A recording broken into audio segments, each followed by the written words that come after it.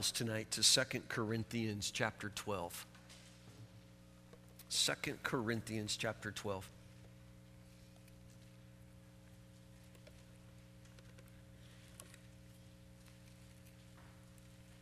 As a pastor, I love to be encouraging and hopeful. You guys should know me that well. I just want to always think the best and see the best and hope for the best. And I just love to have a good word. But honestly, when I'm honest, it's hard. It's just hard. I just had 2 weeks on the beach in Florida, which was wonderful. But in those 2 weeks, there are 2 marriages in our fellowship where the man just abandoned his wife. It's just devastating sometimes to talk to people, and you want to have something good to say. You want to be able to say that things will work out, but that's not always what we can say, and that brings us to 2 Corinthians chapter 12. Paul had problems mostly because he was compared to other ministers, and the other ministers were apparently some just fantastic-looking guys. They traveled just like Paul traveled. In some ways, it seems personal and directed. That they seem to come right behind Paul, and they were able to undo so much of what he did. He would sow good seeds of the gospel, and these other apostles would come behind him and snatch away the good seeds of the gospel, and they would cause so many problems in the church. And a lot of the problems were caused because they had such fantastic sermons, and they were somehow always positive and always knew the answers. And that's not how Paul was. He's compared, and by the time we get to 2 Corinthians, this correspondence with the church, Paul's having a really difficult time, and it seeps through every word of this letter. It just seeps through. His frustration with criticism and being compared to these guys that he sarcastically in chapter 11 calls super apostles. You know, they're super apostles, and it's frustrating. Verse 10, chapter 10 in 2 Corinthians, Paul begins this horrible process of trying to defend, but not defend himself. Why should he have to defend himself? The people say horrible things about him. They say that he writes good letters, but he doesn't preach well. That's all in chapter 10. Chapter 10, verse 10, some say Paul's letters are demanding and forceful, but in person he's weak, and his sermons are lame. That's my translation. Those people should realize that our actions when we arrive in person will be as forceful as what we say in our letters from far away. And he's just struggling in this comparison. And chapter 11, he starts, again, trying to explain the gospel and how he's living out the gospel. And he ends up doing a little bit of bragging, which he really, really doesn't want to do. He doesn't want to defend himself in this way. But then it brings us to chapter 12. If you thought he was about to go into a phone booth and come out as a super apostle himself, you're in for a big surprise. This is how the gospel looks in the life of Paul, and it's chapter 12 is where we'll pick up. Listen to this. This boasting will do no good, but I must go on. I will reluctantly tell about visions and revelations from the Lord. I was caught up to the third heaven 14 years ago. Okay, let's stop there. The third heaven. What? How many heavens are there? I'm having trouble understanding the only one I knew about. Paul knows about 3. What's he talking about? Third heaven. He's speaking as a Jew here, and again, don't get all caught up in this. The Jews thought of sort of 3 heavens, or think of 3 skies, sort of 3 layers to the sky. And the first heaven would be what? The sky that you see, the sky where the birds fly. That's the first heaven, the first sky. The second sky, the second heaven would be what? What's above where the birds fly? Yeah, the stars, outer space, we would call it. That would be the second heaven in a Jewish cosmology. The first heaven is the sky where the birds fly. Second heaven is the sky where the stars and the planets are. So what's the third heaven? Heaven. Yeah, kind of heaven. Yeah, it's what's beyond the stars, what's beyond the heavens that we can see. So he goes to the third heaven, and how long ago was this? 14 years ago, and he's just now bringing this up. He went to heaven, people. He was given some sort of vision. He doesn't know if it was in the body or out of the body. That's how real it was. He could have been in the body for all of he knows. For all he knows, the Holy Spirit rocketed him into the third heaven. He was there 14 years ago. Now, if this happens to me in the coming week, you'll hear about it Wednesday or Sunday. I mean, I would be writing this in my newsletter, you understand? But not Paul. This is just a little something that happened 14 years ago. I think I probably went to heaven. Amazing, 14 years ago. So understand, but by Paul's timeline, he's writing 2 Corinthians about 20 years after his conversion. So this revelation, this vision, this trip to heaven happened about 6 years after he was converted. So let's go on. I was caught up to the third heaven 14 years ago. Whether I was in my body or out of my body, I don't know. Only God knows. Yes, only God knows whether I was in my body or outside my body. But I do know that I was caught up to paradise and heard things so astounding that they cannot be expressed in words, things no human is allowed to tell. That experience is worth boasting about, but I'm not going to do it. I will boast only about my weaknesses. If I wanted to boast, I'd be no fool in doing so because I'd be telling the truth. But I don't want to do it because I don't want anyone to give me credit beyond what they can see in my life or hear in my message. Even though I've received such wonderful revelations from God. So to keep me from becoming proud, I was given a thorn in my flesh, a messenger from Satan to torment me and keep me from becoming proud. 3 different times I begged the Lord to take it away. Each time he said, my grace is all you need. My power works best in weakness. So now I'm glad to boast about my weaknesses so that the power of Christ can work through me. That's why I take pleasure in my weaknesses and in the insults, hardships, persecutions, and troubles that I suffer for Christ. For when I am weak, then I am strong.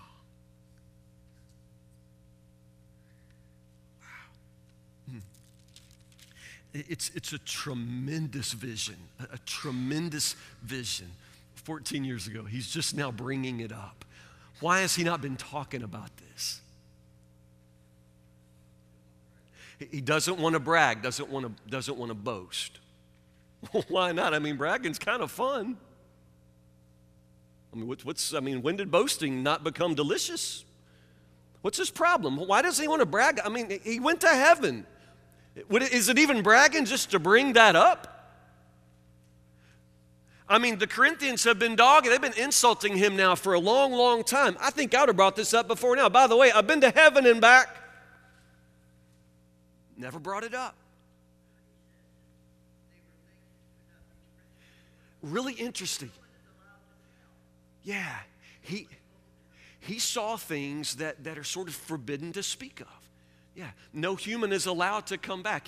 Paul saw things, and notice we don't ever find out what he saw or what he heard, only that he saw and heard things that if he wanted to talk about them, there aren't words for it. You can't write a book about it. It won't be coming. Yeah, he's been there, but there's no book forthcoming. There just aren't words to describe what he saw, what he heard, and besides, there's no human who can possibly tell the story of what he saw. He just hasn't even spoken of it. He doesn't want to boast. And notice what he says. It's just amazing how his mind works. If I wanted to boast, verse 6, I'd be no fool in doing so because I'd be telling the truth. Put that in your own words. What's he saying? It's not boasting if I'm awesome. Yeah, that's not really what he says. But it's not boasting. I'd be telling the truth. I wouldn't be stretching anything if I began to boast like this. I'm telling you the truth, but I won't do it. I'm in verse 6. Why? Because I don't want anyone to give me credit beyond what they can see in my life or hear in my message. If you can't see it in my life, then I don't need to be talking about it. Amazing? If you can't see it in my life, then I don't have anything to brag about. If you can't hear it in the gospel message I preach, then there's just no reason for me to be padding my resume with revelations and wonders. You got to be able to see it in my life. Now, just hang on to that. So he has this incredible vision, this incredible out of body, in the body, only God knows. He says, but God knows I went there. He went to the third heaven. Now, this is an amazing favor. I mean, an amazing gift. I mean, not everybody gets to do this, and I don't know how many in history have had this kind of blessing from the Lord, but Paul did. This must say something about Paul's faith, about his relationship with God, about the depth of his calling, about the majesty of God's purpose for his life. I mean, this is amazing what God does here. And it says something for how very closely Paul walks with the Lord. Which is why you don't really expect what comes next to come next. Because what comes next? I'm not really going to tell you about what I saw when I went up into the third heaven, but then he gives us quite a lot of information about something we also didn't ask about and wouldn't really know unless he told us. But what does he tell us here? I have this one prayer that really never got answered, or at least not answered in the way I wanted. I had this incredible blessing, this incredible vision, revelation. Don't even know what to call it, but I had it, and God knows it's real. But I also got something else, and he calls it what? I got a thorn in my flesh. Thorn in my flesh. When you hear the phrase thorn in the flesh, what do you picture? Thorn in the flesh. Just a little ouchie, don't you? Like, ouch. You know, little ouch, a little thorn in the flesh. That's what you picture. But that's not really, that misses the power of the words that Paul uses here. Thorn in the flesh was not a cliche when he uses the words he uses. He's using words that really would refer to something like a tiger trap in the ancient world. You've probably never seen a tiger trap. We don't trap a lot of them around here. But Paul would have known the kind of trap for wild animals that involved digging a large pit and putting at the bottom of the pit gigantic spikes. And so the animal would fall into the pit and be impaled on these enormous spikes. And that's the word Paul uses here when we translate thorn. You understand? We're not talking about just a little, ow. We're not talking about that. We're talking about something more like a spike in the gut. Something like at the bottom of a tiger trap where you fall and are impaled to your death. That's the power of what Paul says. This is what I got shortly after my trip to heaven. I came back and I got this spike in my gut. We don't even know what he's talking about, but lots of people have guessed at it. And typically when people guess, I think they're probably telling you more about themselves than they're telling you about Paul. What do you think it was? What was his thorn in the flesh, his spike in the gut, this messenger from, who's it from? Satan. Yeah, Paul knows who it came from. It's from the devil. What do you think it was? What do you think it could have been, Claude?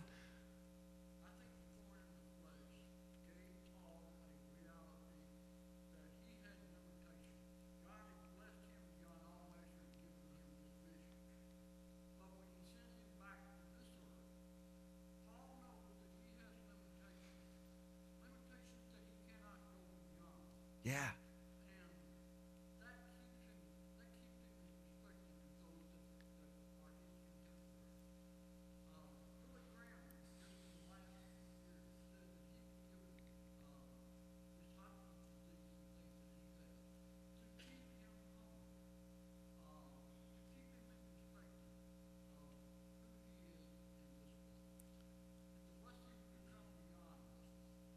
Blessings come beyond this life, but sometimes in this life we know limitations and trials. Yeah. What do you think Paul's thorn was, Claude? Do you have any idea? What do you think his thorn was? His thorn.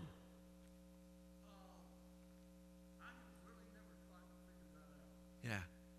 What do you think, brother?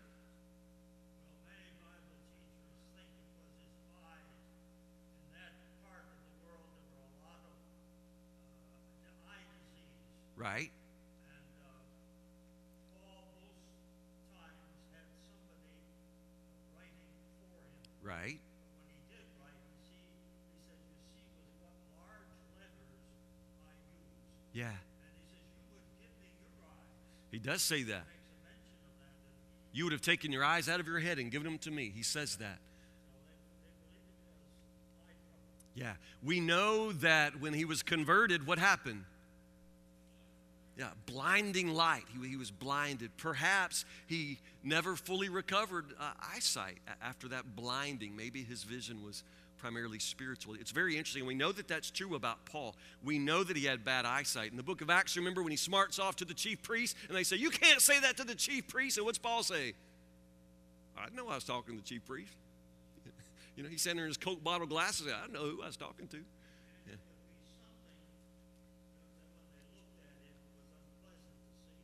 Yeah.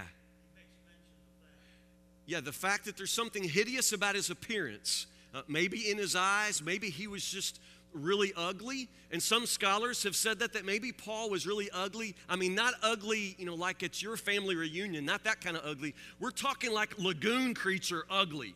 I mean, maybe Paul was just really hard to look at. And there is some support for that in his letters. There was something about his appearance that really turned people off. Maybe it was with his eyes. Maybe it was just, don't know. It's funny. Some people say epilepsy. He must have epilepsy. Yeah, I've heard people say that. I'm thinking, where in the world do you find that? I read an article like somebody said he probably struggled with homosexuality. Oh, really? Really? Where is that? Like I say, we don't know. But our ideas often say more about us than probably about Paul. Ken?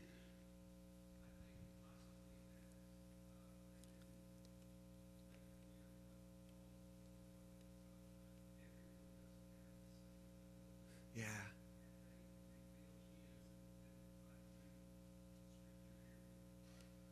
Yeah. I'm with you with that, Ken. I think one of the beauties of this scripture, the way the Spirit gives us to its open, is that it allows all of us to step in. I don't know if my thorn compares to your thorn or what I struggle with compares to what Paul struggles with, but because it's left so open, we can all step into the scripture and listen to the truth of it.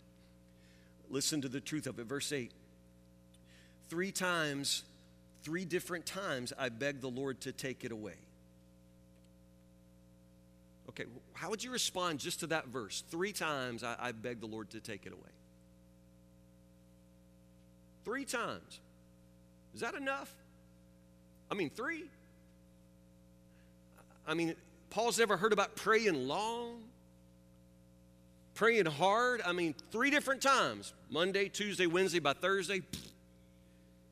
Really? 3 times? Is that enough? Yeah. The thing is, after he prayed 1 time, he already had his answer. And what was the answer?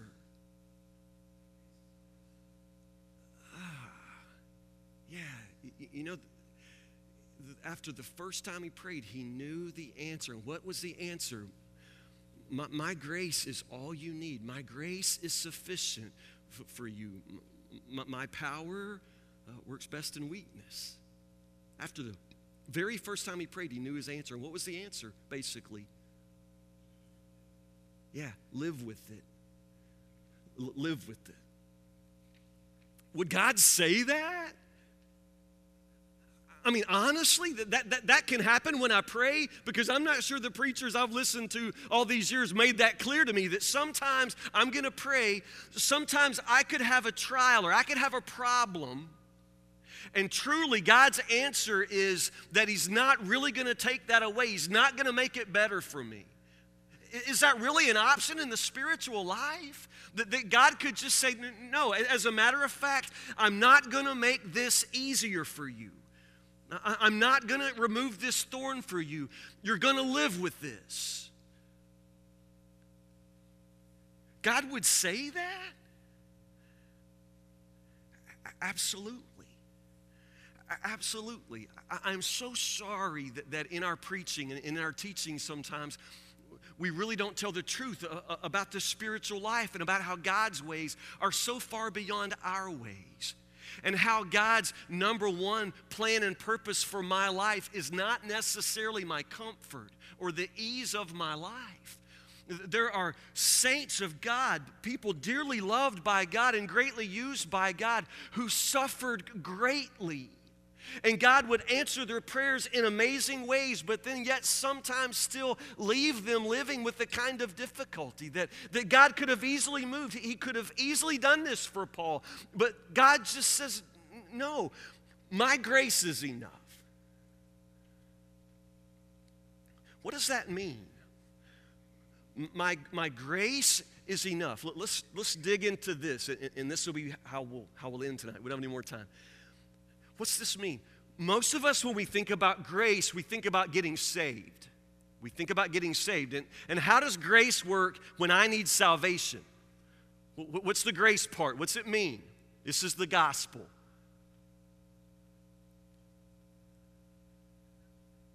Yeah, it's unearned favor. It means that there's nothing I can do to make God love me more. Nothing I can do to make him love me more. And nothing I can do to make him love me any less. The favor, the love God has for me is unearned. And therefore, the salvation he offers me is a gift. It has nothing to do with what I deserve from God, because what do I deserve from God? Death, condemnation, eternity in hell. I'm a sinner. I have earned his wrath. But because of his grace, offers me salvation as a gift. That's grace. And that's how we're saved. It's by grace you're saved through faith. And it's nothing to do with yourself. It's the gift of God. So nobody can brag. Nobody can boast. That's salvation. I understand how grace saves me. But how does grace kick in with something like this? Paul's been saved for 20 years. But he's still got something to learn about grace. And he's going to learn it by living with this thorn. That's just still depending on God for everything. Yeah, everything still comes from him. Yeah, Adrian.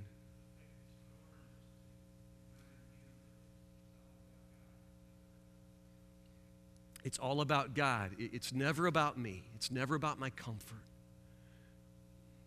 But have you been where he's been? Have you ever prayed this kind of prayer? I've told you the story of the news correspondent who took an apartment in Jerusalem above the Wailing Wall, and she could look out and see these Jewish men who would come out every single day and pray at the famous Wailing Wall. So one day she went down, as a journalist, she went down to interview some of these men who would pray, and she found one of these men who would stand there all day long, and he would rock back and forth, and he would just pray, crying, weeping, and touching the wall. So finally she said, "Sir, what is it that you pray about all day, every day?" And he said, "In the morning I come out and I pray for my family, and I pray for the peace of Jerusalem, and I pray for peace all over the world. Then I go back home and I drink my tea, and I come back in the afternoon and I pray for all of those who are sick and all of those suffering and all of those hungry in the world." The journalist listened to that and very impressed with his prayers. Then she said, "Sir, what's it like every day to come out here and pray the same prayer?" The old man said, "Sometimes it's like talking to a wall." Have you been there? You talk to the wall, crying out to God. What's it mean? My grace is enough for you. What does that say? Again, obviously God's grace, the gospel message itself is something that we live out of. It's not just something that saves us and then we go on our happy way. We're always moving deeper into God's grace, always learning more about grace. So let me ask you the question again. What is it that you learn when you pray a prayer like this? Different times, over and over and over, and God isn't going to give you what you ask for. He's not going to make this part easier for you. What do you do on the day of your life when you realize that from this day on, it might just get harder and not better? What do you do on that day? What do you do when you finally accept the fact that this sickness that you have in your body is probably going to bring your death? What do you do then? What do you do when you pray for rain and you pray for rain and you pray for rain and all of the crops just wither before your eyes? What do you do? How does grace speak then? What do you think? Yeah, Rachel.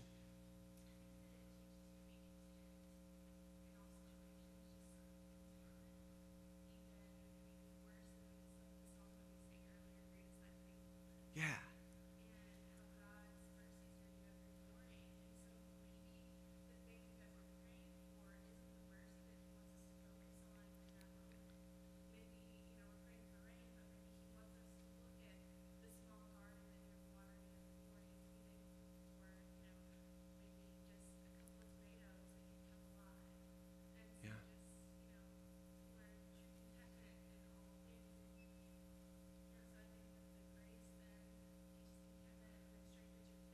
Yeah, grace can teach us contentment in the gifts he gives every day. Yeah, thankfulness. Yeah, that's good. What else? Grace, Margaret Ann.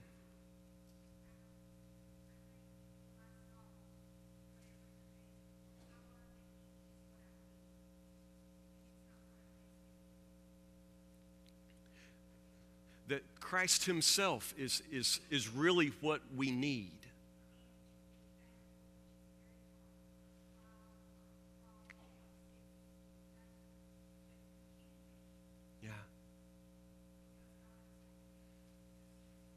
He is what we need. Yeah. We think that what we need is rain or health.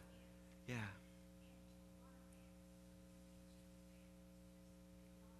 Yeah. Yeah. If Paul never knew weakness, he would never know God's power. If he never knew a distance from God, he would never learn how to long for God and reach for him. If he never knew what it is to long for and beg God for healing, for blessing, for grace, then he would never know the satisfaction that grace brings. If grace is unearned favor, if grace is getting from God what we do not deserve, then why don't we all just be honest enough to say that we have already received more than we ever deserved from God? If God never blesses me with another day of comfort or joy, I have had so much joy. So much joy. If he never blesses me another day in my life and I live a long life, I've still received so much more from God than I ever deserved. This is grace. This is how we live by grace. The audacity to go to God in prayer as if he owes us something, as if I'm somehow entitled to have him come all along the way and make my life easy. That's not what he's trying to produce in my life. He's not trying to teach me lessons about ease. He's teaching me lessons about grace, about getting what I do not deserve from God, about having a power that works best when I am empty, when I am lame, when I have no more legs to stand on and I find myself standing, then I learn something about grace. 3 different times I begged the Lord to take it away, and each time he said, "My grace is all you need. My power works best in weakness." So now I'm glad to boast about my weaknesses so that the power of Christ can work through me. That's why I take pleasure in my weaknesses and the insults, the hardships, the persecutions, and troubles that I suffer for Christ. For when I am weak, then, say it, strong. Yeah. You will not know strength until you know weakness. That is what Paul learned about grace. Let's Let's sing. Let's talk to the Lord. Let's come before him and wrap up this worship service. Andrew, I think you got a good one for us to wrap up. I must tell Jesus, the number 455. 455. Yeah, let's stand, let's sing to him. The altar's open if you want to come to pray. If you want somebody to pray with you, come on down. Take one of our hands. We'll pray with you. If you have a physical need for healing, we'll lay hands upon you. We'll pray for you. Whatever grace you need tonight, there is grace for you and power in your weakness. Let's worship him.